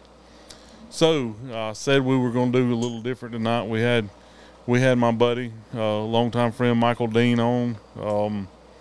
So now I was telling Dale earlier we're doing the our podcast is a Checkered Past, and we have one. Well, we have 3 on here that has checkers, but you guys are the future of racing, and you guys are from 24 years old to 15 years old. We have a mixed room here of male and female. We have Caitlin Moon. She's our youngest driver here, a young gun, the number 59. We have Ellie Mae Darnell Clampett. Miss Reagan. She's 19, told me soon going on 20. She drives a pure stock at Anderson, and she won a race at Greenville last year in pure stock. Then we have my son, Peyton. He's piloting number 73 for Donovan Beecham in the Young Guns class, front-wheel drive. I know nothing about. That's his and Donovan's deal. I'm just there to support and help as much as I can. But Mr. Peyton, Mr. Spencer Darnell, he's our senior young gun, I guess you could say. The whole point of this is to brag about all you guys. My son Hunter is sitting in here. He's 22. We're glad that you kids are interested in the sport of automobile racing, because you are our future. All of you guys. It's us older guys are getting too fat or too old to get in, and we have some shenanigans going on in the studio. Yes, my sidekick is over here telling me I'm old. But it's good to have you guys in. We'll start with you, Katie. Hold on a second, though. I have to paint a picture for our listeners. I think I'm in a room full of the young guns, and they have some pretty stout bloodlines. The Darnells, Satterfield, the Guthries. This is pretty cool, to see the next generation of racers. It's very cool now that you pointed out like that. I never thought about it, because the Darnell Guthrie bloodline goes back, talked about it last week on my show. And then Satterfield, if anybody hasn't heard the name Joe Satterfield, you missed out. He was one hell of a racer and one hell of a setup man, and well-known racer at Greenville Pickens, longtime racer. And his granddaughter, her name is Caitlin. I call her Katie. Her and my child, I'm making it awkward, were boyfriend and girlfriend at one point. Because, this is a Checkered Past podcast, so there's the tie to the past. They wave their checker flag on their relationship, but mom and dad's become real close, and if it was going to get awkward, it was their fault. So mom and dads are still going to be friends, and we're going to be friends at the racetrack and enjoy ourselves. But anyway, Katie, tell us a little bit about you. You coming off a second place finish at Anderson last week. Yes, sir. Pretty awesome. That's something. I'm not old enough to be sir. Gotta have it. I understand. You were taught well. You were raised right. So what gets you into the Young Guns? Like my grandfather, he used to race, and then my dad raced, and then all my cousins raced, and then my Uncle Donovan, he races, and all my cousins, and it's just a thing you got to do. Oh, yeah. Well, I heard a little rumor the other day that little sister's going to be making some laps. We'll see. She wants to get in my car at the end of the season. Is that breaking news? I haven't heard that. Oh, yeah. Whoops. Oh, yeah. At the end of the season, she's going to get in my car. Really? Mm-hmm. We'll see. And She ain't in here. yeah, we can talk about her. She's not in here. Oh, yeah. It's Miss Mackenzie Moon. But so you started out your first year. You've had a pretty strong year all year. You've kept us at the racetrack because we love racing and don't really have anywhere to race our cars unless we want to travel. So we've been going to the racetrack and supporting you and having fun with you. I mean, you've had, quite a few thirds. A lot of thirds. This week you stepped on up the podium a little more. Yeah, I got second this last week. That was very awesome. Very proud moment for myself just to be there, to stand back and see Mom and Dad and the excitement they had. And then, of course, you had jumping beans in your shoes or something because you was. So bad. Yes, you did. So it was exciting to see. Hopefully that win will be coming soon. Hopefully. I'm about tired of third place. But wait a second. I think we had another challenge. Yes. Right? Oh, right, yes. Katie? Oh, yes. When it comes to wins. So, Steve, originally you had told me you were going to do a cartwheel if I ever got first place. I like cartwheels. Don't you think that would be an entertaining sight for Yes, fans? I think it But would be very entertaining. We've changed our minds. I mean, We changed our mind because of your recommendation. Oh, yes. I'm 300 plus. To see my fat tail going out there doing a cartwheel would be very entertaining for folks. We're going to have you wear a pink tutu Oh. and a tiara Oh. and a wand. Yeah. Michael, you still got You that? said you would have done that. I mean, I may be sick the next race. I have to check my little black book and see how we got this scheduled out. Oh, we'll work on that. If I could be there to witness you win your first race, we might make it happen. That don't mean y'all can go buy one tomorrow though. Well, at the rate I'm going, it might happen. Hopefully. I love the confidence. That's what it's all about. What was you gonna I say? was just say Amazon. It's already on the way. Oh, yeah. We already God. ordered it like 30 minutes ago when y'all were talking about it. What do y'all do? Go on Amazon and look for extra fat guy pink tutu? I mean, seriously. It's Halloween season. I ain't even... Cut her mic off. Sure, it's a lot easier to find them nowadays, too. I mean, I will not say anything to that. next. Yes. So it's been super awesome to witness your racing career this year. Started out a little rough, Oh, yeah. but I mean it happens. We've all been there and done that. Bought a T-shirt. It happens. You'll have those moments from time to time, but it's really cool to see the ambition you have to get in that race car, and your confidence level in the past several weeks has like went through the roof. So I don't know where that come from, but I love the enthusiasm and the confidence that you're carrying.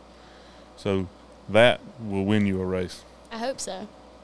It will, and I hate to interview somebody and I have to do all the talking. Well, I can talk about. I'll go through the season. First race, I went out there and I was doing good. I started what? What did I start? You remember? Oh, yeah, dead last. Yeah, because we wanted to do that for my first race. And then I made it up to like third place. And then me and my girl Whitfield, we were racing pretty hard. And then we ended up coming up and like we hit each other and I got like turned straight into the wall head first, or front end first.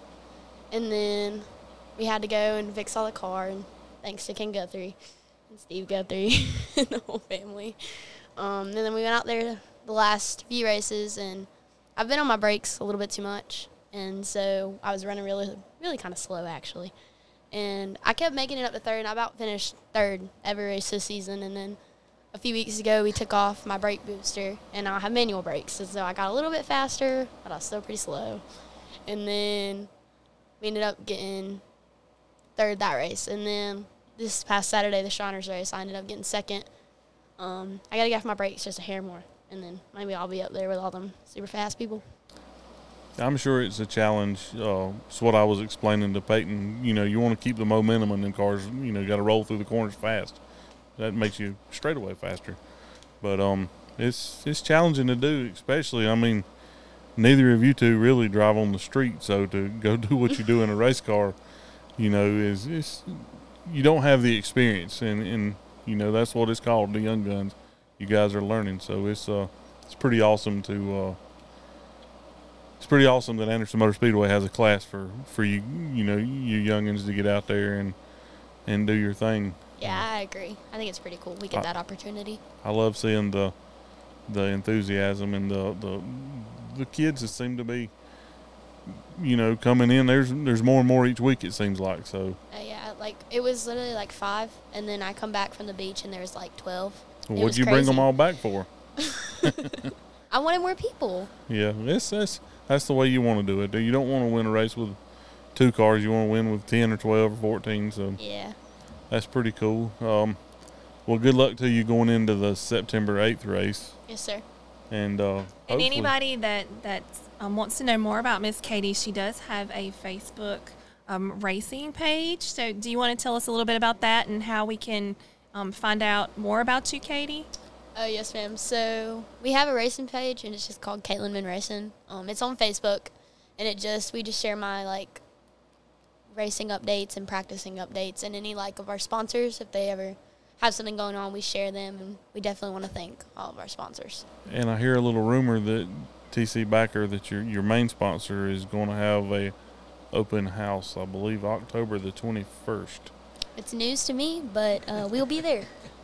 I just know a guy that knows a guy, so that's how I found out. So you would think they would tell the racer.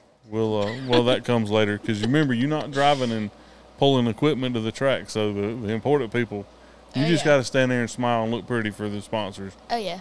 Yeah, so that'll work out. But I'm glad to have sit down with you and talk with you a few minutes and learn a little bit about you. Yes, thank you for having me. Absolutely. We're going to go a little versatile. We're going to skip and go to a little boy now. How about little Peyton? So little Peyton here is, he's my 16-year-old son. He made his first attempt at the front-wheel drive class this year, so this past week. So what's your thoughts on the Young Gun class? I think it's fun. I really appreciate Donovan Beecham for letting me drive his car. It was definitely different driving something without power brakes or without power steering. Or rear wheel drive. That was different too, but So for everybody listening, Peyton normally drives a different class. Peyton, last year at Greenville Pickens, the last season and a half, 2 seasons, you drove pure stock. So pure stock. Yeah, pure stock is what I said. Now it's rent-a-stock. You moron. Anyway, so last year you broke through. Last year they run the adults and the kid class. They run, I guess they called it the Young Guns kids, and then the adults was pure stock, and y'all kind of all run together. And you won a couple of races in the Young Guns last year. Just a couple. And it wasn't celebrated enough, or I didn't feel like it was, but they also told you that you were crowned the Young Guns champion for last year. So what'd you think? I mean, you hooked? I know I'm hooked. I enjoyed racing at Greenville. It was a very fun opportunity to have. Wish we had that opportunity some more, but unfortunately we don't. Maybe we're going to have them days back again. You never know. I miss beating old Reagan's bumper off. That never happened. Uh-huh. Maybe one time. According to the video I seen the other day, I don't know why he didn't come home with a black eye. He had you turned every which way but loose. He did. He beat the crap out of me almost every race. This is Ellie Mae Darnell for anyone who's wondering. Every race. I didn't even know who Ellie Mae was until like 10 minutes ago. She's been sitting over here watching the Beverly Hillbillies episodes trying to figure out. That's my girl.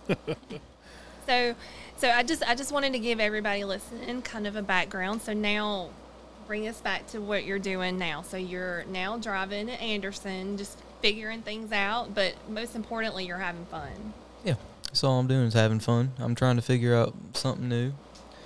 A couple people was giving me some junk about how I was driving a manual transmission car, but they don't even shift in their automatic car, so I don't want to hear it. Well, you just tell us how it is there, sir. I am. So taking it back, last week was you do not have your driver's license or your permit right now. You're 16. So your race car that you've been racing at Greenville the past couple of years is an automatic. And last week was really the last couple of weeks. Donovan's been working with you out here in the back 40 on learning how to drive a stick shift. So up to speed. Saturday was the first time you've ever changed a gear in any kind of car other than your little iRacing setup. So I know that was an adventure for you, along with trying to drive too. It was. Yeah, I had my little slow buddy, not slow on the track, but you get the idea. My slow buddy Logan Beecham, he was trying to teach me how to shift and drive the track. That boy, he's goofy. You can tell he's Donovan's son. Well, these random goofinesses, you're being goofy yourself. Nah. As he would say, psh. Yeah, psh. But yeah, Logan and Donovan worked with you a good bit the past couple of weeks trying to get you to figure this thing out, and hopefully before the next race we're gonna go down there, and if we have to get the track one day by ourselves, we're gonna go down there and make some laps and get you in the groove. I'd like to. Old Lucky Charms over here shaking his head. Are you ready to make your breaking news announcement, Peyton? I don't even know what it is. If I'm not wearing any whatever dresses. happens Oh, no. next year and Dad doesn't take you to Tri-County full time, you're gonna be racing at Anderson full time. I guess, like I said. So our plans next year is to run Tri-County with the boys and Wes and Papa. And from my understanding, Donovan wants you to drive that car some in Young Guns on Friday night, so we'll have to see how that goes. Yep. But I can see you not want to talk much. Thank you for coming on the Checkered Pass podcast, and I hope you learn to speak a little better next time we have you on. I don't know. I love talking. Just ask me something. Go ahead, honey.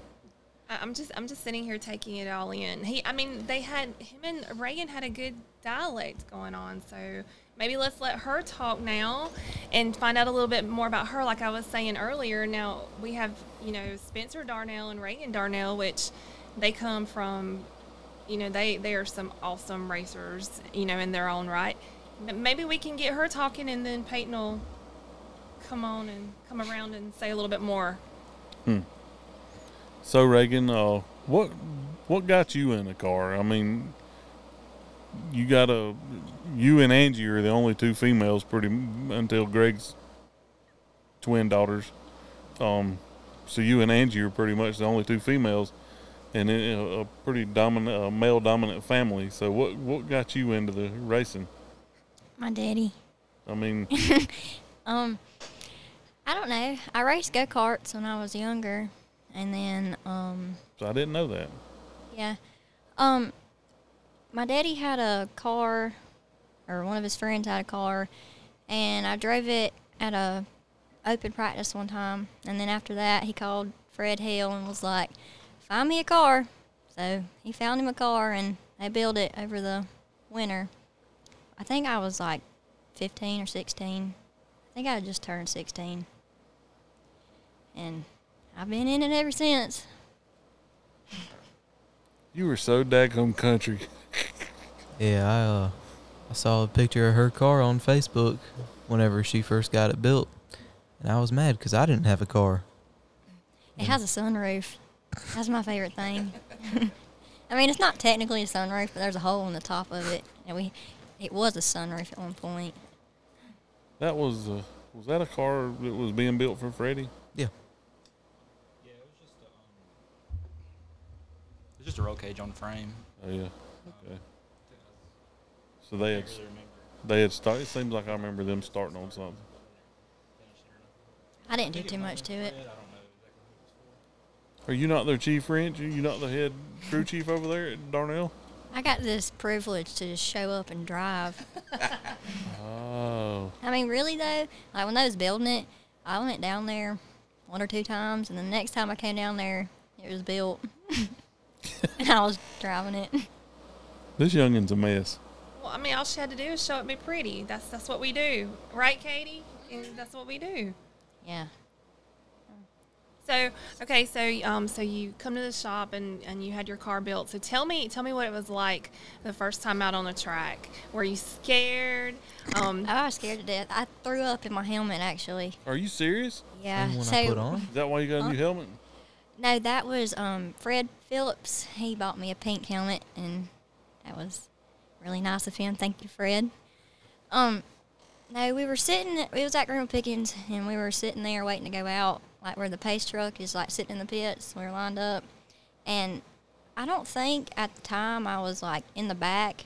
Obviously, my daddy told me to go to the back like before I started, but yeah, I was sitting there, and we were about to go out, and I got on the radio, and I was like, I just threw up, and my daddy was like, "Are you okay?" And I was like, "Yeah, I'm fine." So then we raced, and then we got done racing, and then like an hour later, it was still on my helmet, and my mom was like, "Reagan, you need to clean that out." And I was like, "Yeah, probably." You didn't eat you a QT hot dog before you went or anything, did you? No, I ate some beef jerky, Oh, God. but I had to race with it all over me the whole No race. wonder you and him get along so good. He's a beef jerky clown. As he's pointing to Peyton. So that's a true testament. Like, I've heard stories of, different racers doing, different things, like things that they need to do while they're in the car. So you were in there racing with your throw up. So that's... Yeah, that was not good. No, I couldn't imagine having puke baking on the floor pan. Ooh. That was not good. Noah Gregson does it all the time. Exactly. He'll hold his breath so long that he'll wind up throwing up on himself. And in victory lane, he'll be, you can tell it, he'll be stained. I haven't threw up since, but I can't look at the crowd or anybody around me. Why? It scares me. Like, if somebody comes up to my window, I usually tell them to go away, because then I will throw up. Everybody but me. She did let me come. I do let Mr. Dale come over. I like when he comes. Well, I like to always be by one of the boys' cars when they go out. So, Yeah. and I've always tried to come by and speak to you or give you thumbs up or something as well. So, Yeah, Benny Brazil comes up to me every time, and probably gives you the one finger wave. yeah, it's not a thumbs up, but it's a finger. You're not the only one. Yeah, yeah. Don't feel privileged by He that. loves you if he does. So, okay, so from your first race, tell me about winning a race. How did you throw up that night? No, I'm gonna be completely honest. I didn't even know that I won that race. It was just like, It's surreal. yeah. Like, I went through the checkered flag, and I was like, do I keep going? Like, am I going another lap? Like, in my head, it just kind of like all went out, and I was like, what am I doing? And then, like, on the radio, my Uncle Greg was like, you won, good job. And I was like, I won? She was sitting there thinking, there's some orange and silver punk beating on my back bumper. I think that was the night that he was all over me. Thank you. What a moron! I was trying to I know. help. I was trying everything I could to not let you get by me. I know. Yeah, there was one night that he kept peeking to the inside of you. Him and 1.5 had done had a little altercation, and I kept telling him on the radio, "Don't dive under her. Don't if you got the room, do it." But the way he was charging the corner, I thought this is gonna get ugly. I'm gonna get some of them Darnell knuckles upside of my head if you spin that that girl out. So you better back off. Yeah, Yeah, Yeah. I seen Robert pick a guy up by the ears and throw him over a hood. They ain't same plenty of that. yeah. Those are some fellas you don't want to mess with. Grandpa Robert's like a He swings. He don't know what he's swinging at, but he's swinging. yeah. He's strong as an ox, so there ain't no way I'd want to be on the receiving end of one of them swings. Well, Reagan, is good talking to you, and you got your first win right last year. Yeah, it was the last race last year. Oh, so you got close at Anderson this year, haven't you? What you got? Was it third? Yeah, I got third. I beat Spencer. That was like the highlight of everything. And I was really impressed in your driving. You were having the veteran line about an inch away from the wall. Yeah. And I said, dang, look at that. She that close to the wall. She's And you were right in there. You were putting it in there where you needed, and I was very impressed. Thank I you. told your mom, I said, she getting better. That was my Uncle Greg and my daddy on the radios. They was coaching me through it. Well, that's two good ones to have in your ear. Yeah, you got that right. They're the best. Talk about a checker pass. Yes. Definitely those two. So, big brother, you've kind of been in and out of racing a little bit, like you wanted to and not wanted to, and then wanted to, and then now you're back. Yeah. They probably got more races than I got, and I've been doing it for, I don't know, 6 or 7 years. Yeah, I know I've run with you against you in Renegade and got my butt spanked by you, and just, was it lack of interest, or you just? Teenager, I just wanted to, I don't know, Just doing other stuff. Yeah. And now I'm old and, you know. Dang, we are dirt. Yeah, no, because I was 14 or 15, and I was at school, and my daddy sent me a text and was like, here's your race car, and it was a Camaro that was, we had some Mexicans beside our shop that had a body shop, and he sent me, he was like, hey, here's your car, and I don't know if I wanted to, I don't know if I wanted to throw up or be happy, or I was like, well, here it is, and it was, I didn't know what to do. Did you start racing at that young of an age? Yeah, I didn't have a driver's license or anything. I think I was fixing to turn 15 because I turned 15 I turned 15 in June, so I was 14, I think. So when did they start? March. So I wasn't 14 very long, but yeah, we built that pure stock. That's kind of when they first brought it to Greenville. So that was pretty fun. I was out there with some good guys, and I didn't have a clue what I was doing. You had some seasoned veterans. Jimbo, Man, Jason McGrew, Shane Gentry. There was a handful of them that was super good. Well, then you come along to the pure stock that we have today, and you run against, your daddy and Greg Dodgens and Bobby. These pure stocks are a little different than those, though. Just a little. Just a little bit. Just a little technology's got a little better. Yeah. I mean, you were pretty successful in Renegade at times. I mean, you won a handful of races in that, hadn't you? Yeah.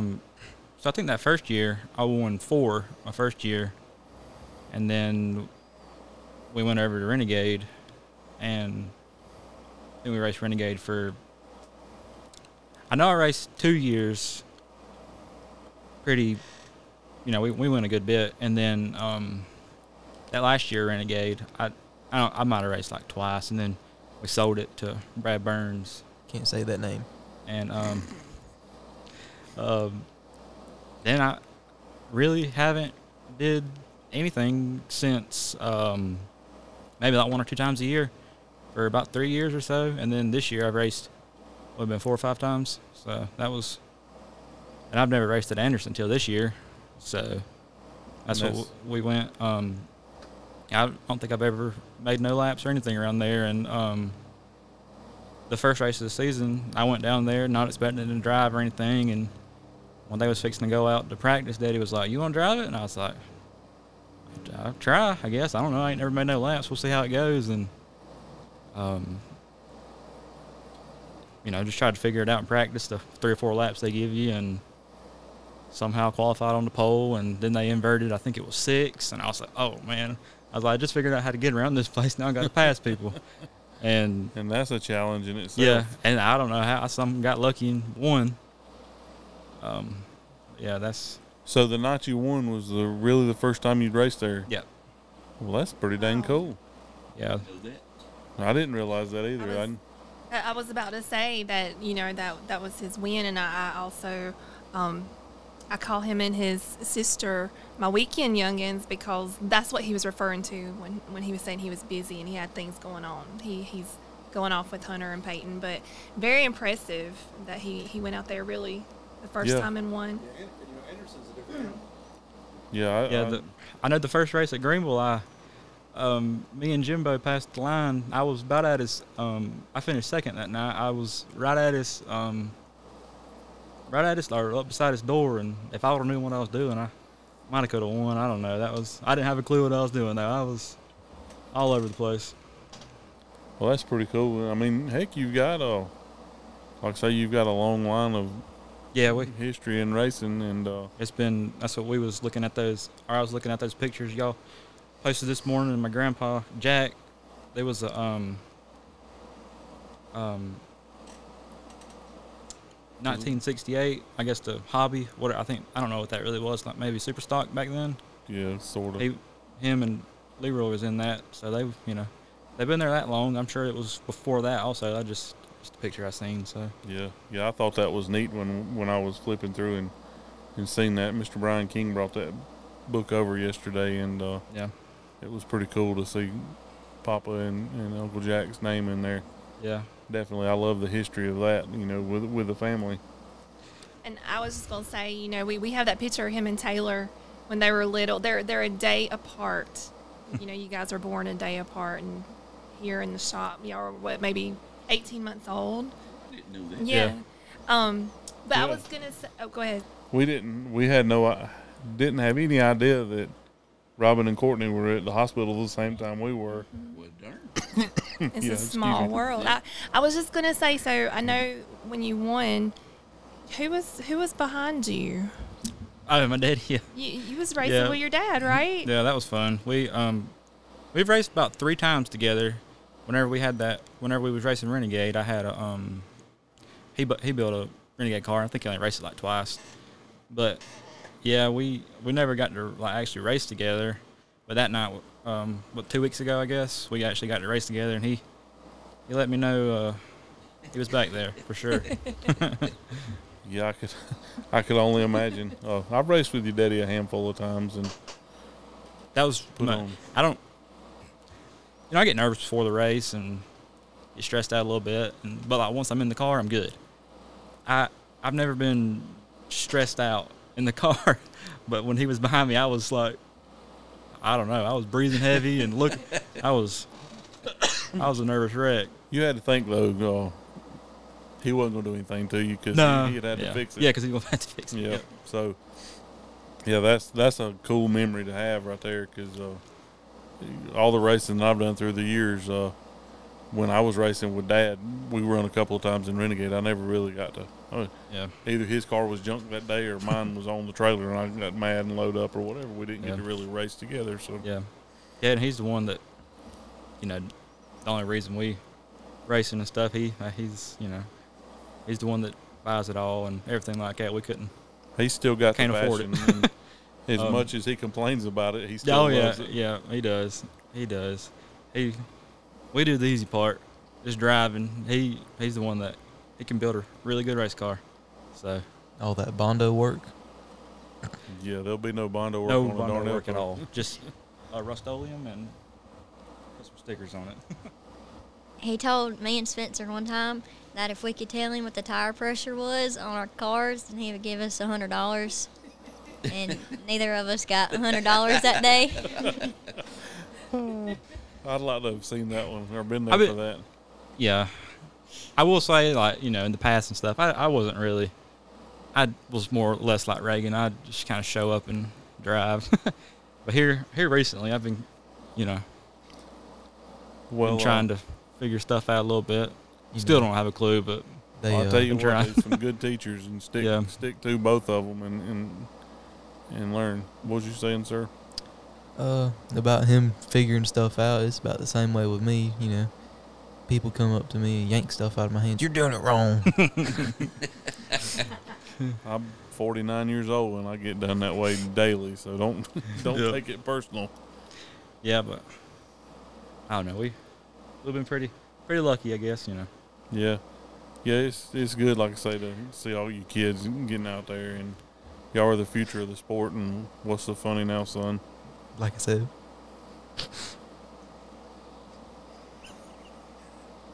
I think we have a counter going.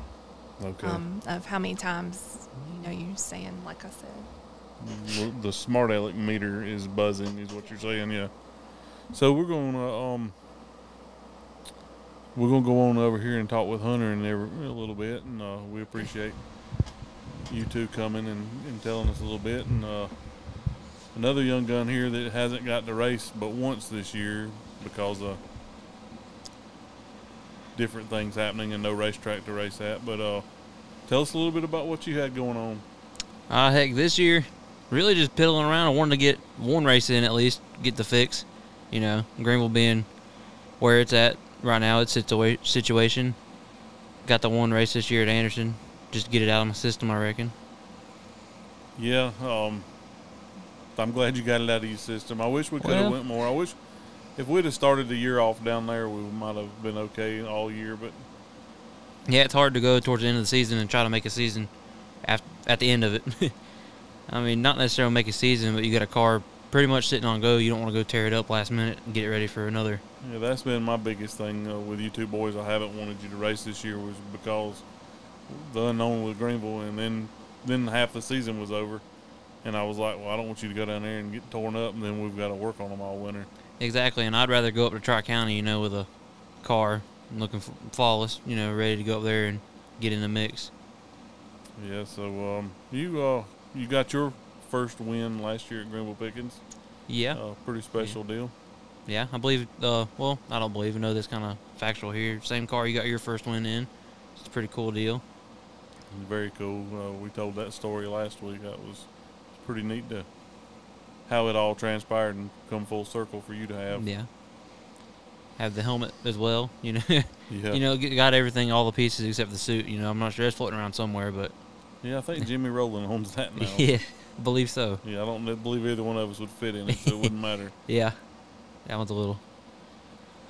But yeah, let's hope that I would love to be able to go run at Anderson next year with you, but we'll focus on going to Tri-County. Yeah, that's the goal. Next year, go up to Tri-County, you know. I know we don't like the traveling deal, but that's what I'd like to do, travel a little bit and go up there. And I love to run Hickory, but them boys a little bit too much for me up there. I like to sit on the sidelines there and watch. Yeah. Yeah, the Hickory deal is kind of like a demolition derby Renegade type racing. It's crazy. Yeah. To be two tracks 15 miles apart and the drivers are completely different. Yeah, watching a fellow up there, he races at Tri-County. He come last year, Jordan Cook. He had that pretty red car, 55. I saw him take it up to Hickory, and that thing was demolished afterwards. Yeah, that's something I wouldn't want to go up there and demolition derby a car out. But Hickory does look fun. Yeah, Hickory would be that'd be a bucket list track to go drive on one day.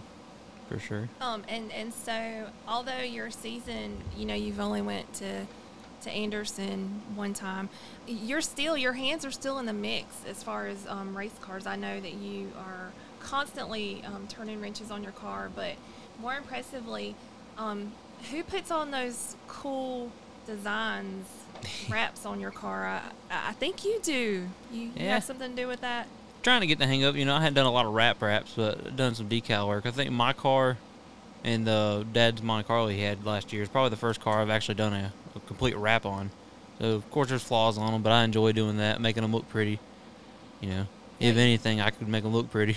Yeah, they look pretty, and they're sitting in the shop. Yeah, I call mine, too, the Jack Stand Princesses. Yeah, the Jack Stand. Well, you do a great job, and if anybody out there is listening and would like to talk more with Hunter about graphics, you can hit him up on our page, and he's amazing at design work. So that's Gearhead Designs on Facebook.